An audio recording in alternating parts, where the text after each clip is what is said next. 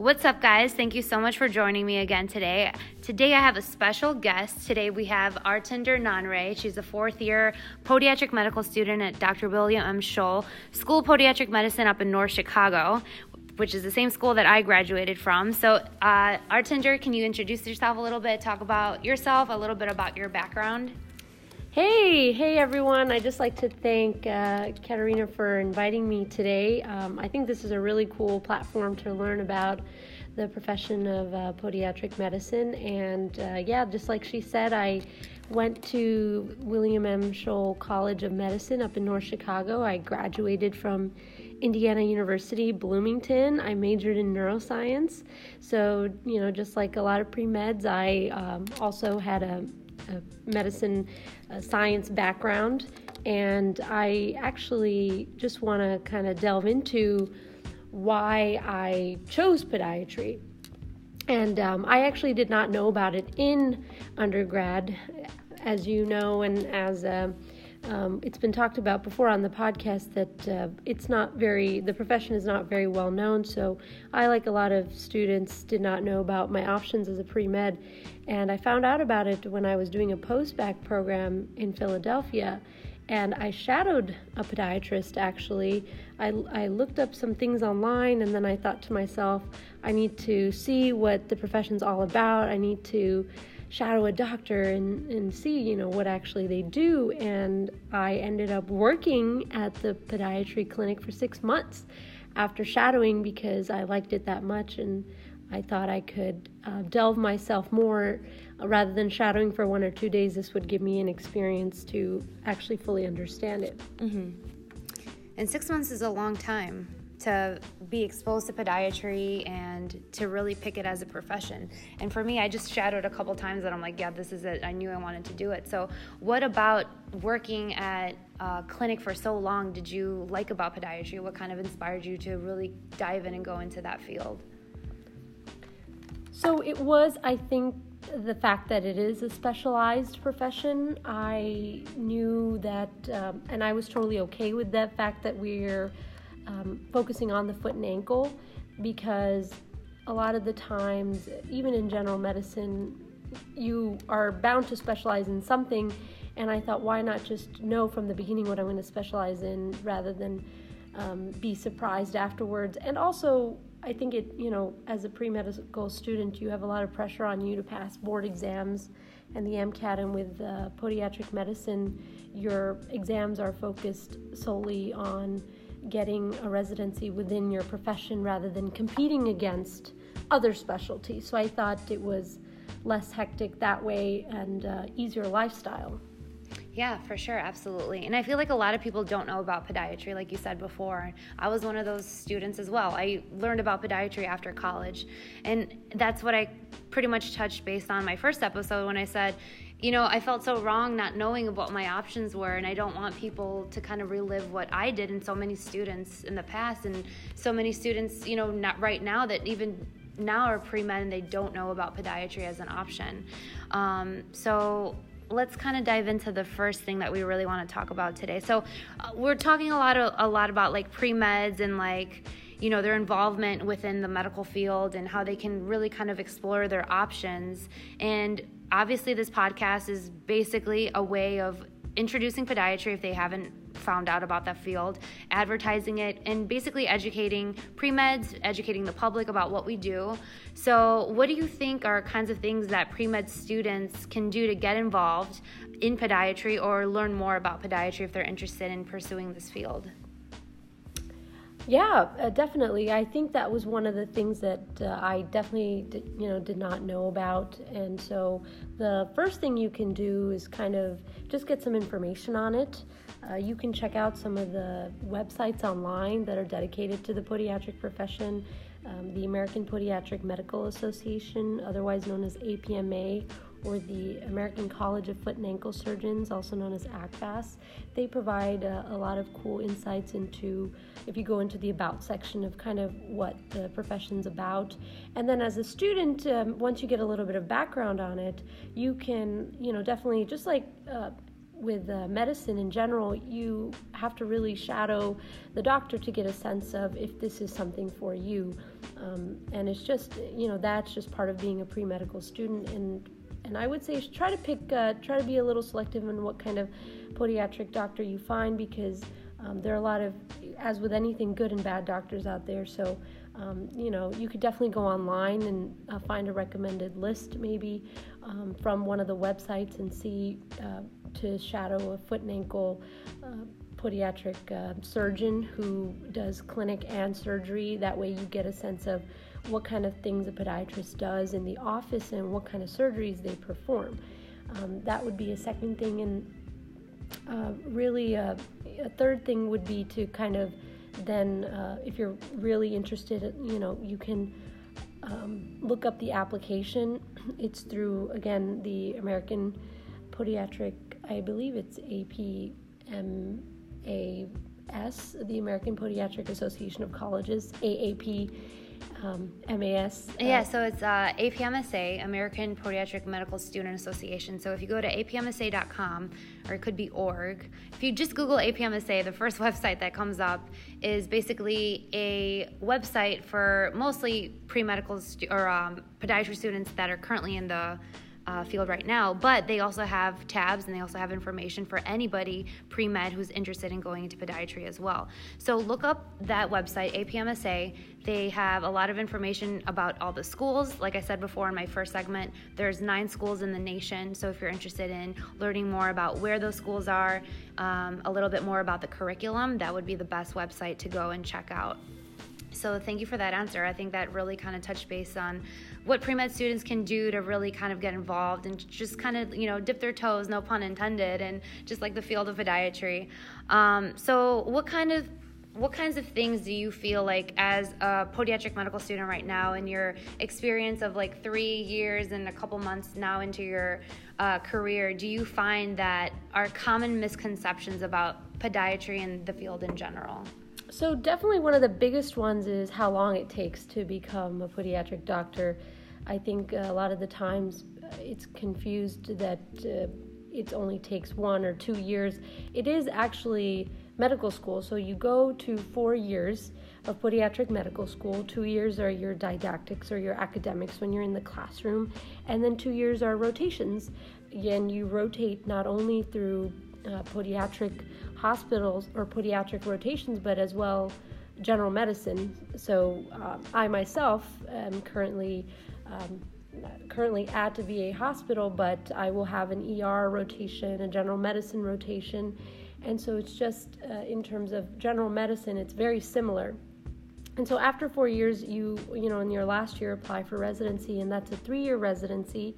And I believe there's only a couple in the United States which are 4-year. But after your 3-year residency, you can always opt to do a fellowship. And so I think that's one of the biggest common misconceptions is the timeline and how long it takes. Yeah, absolutely. I've had a fair share of people say, oh, is podiatry only 2 years? Is podiatric medical school only 2 years? It's like, no.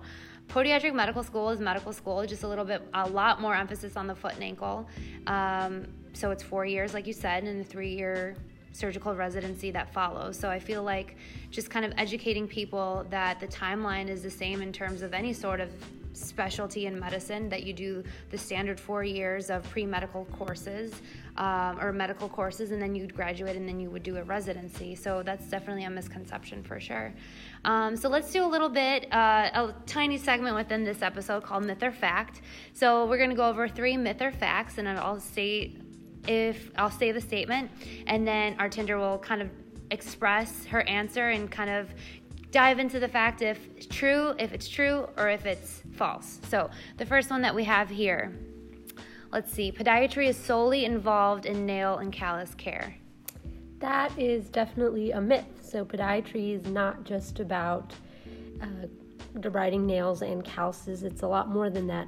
So that aspect of care comes more so for the diabetic patients, because a lot of them may not be able to bend down and reach their toes, and even non-diabetic patients, people with neuromuscular problems who cannot reach down and touch their feet. It's a service that is provided to make sure that no infections grow underneath the nail, and because that can be a reservoir or rhinitis for infection. And also calluses, if they break down on people who have soft skin, can also lead to a source of infection. So there's a reason behind you do it, and it's not a glorified form of salon type of care. And so podiatry is not just that, it's also taking care of the foot and ankle in general and treating whether it's sports injuries you're treating, whether it's trauma such as fractures, or whether it's pediatric problems. Children have all sorts of problems, just as the adults, with, again, fractures, nail care, and neuromuscular problems. So you're treating the adult and the child.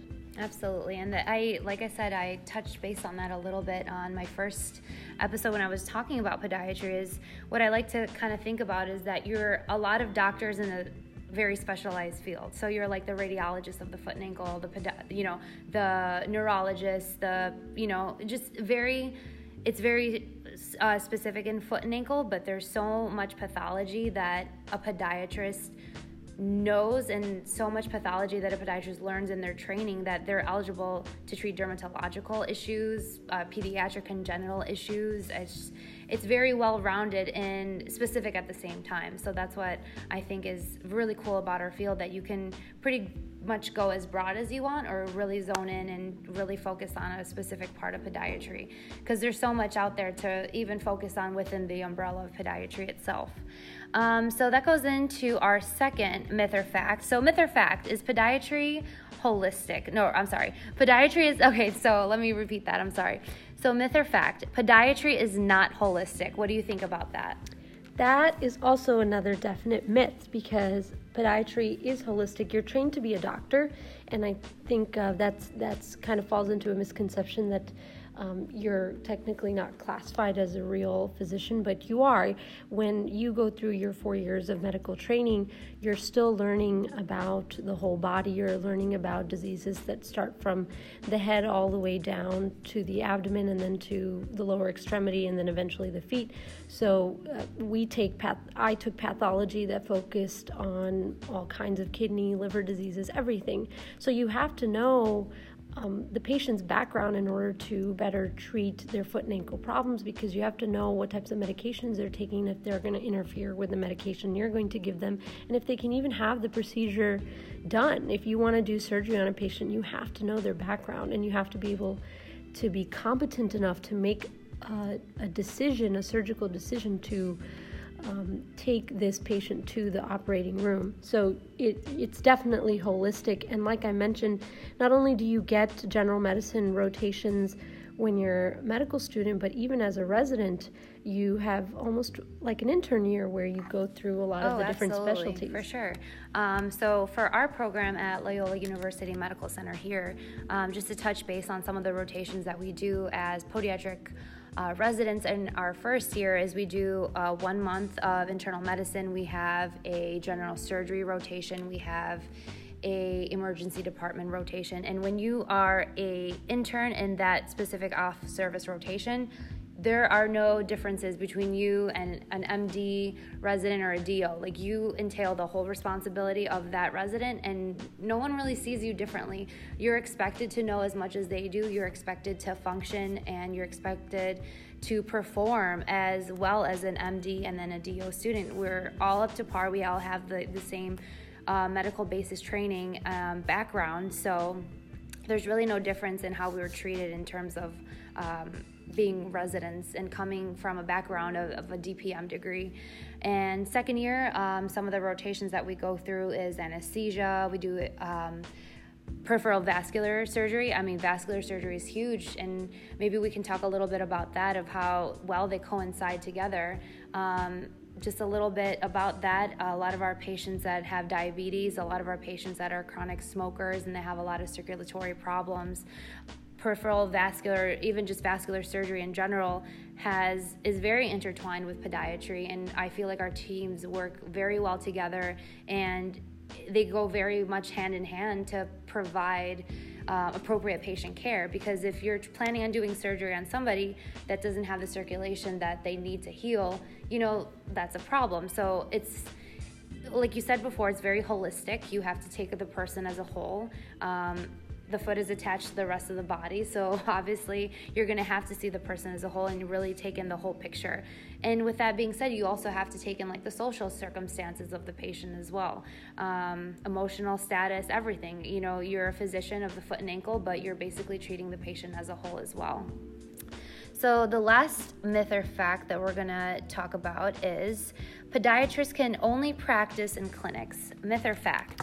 That is, again, another myth. Podiatrists can definitely practice in hospitals. They can practice in multi-specialty groups. They can practice in multi-specialty podiatric groups or even orthopedic groups.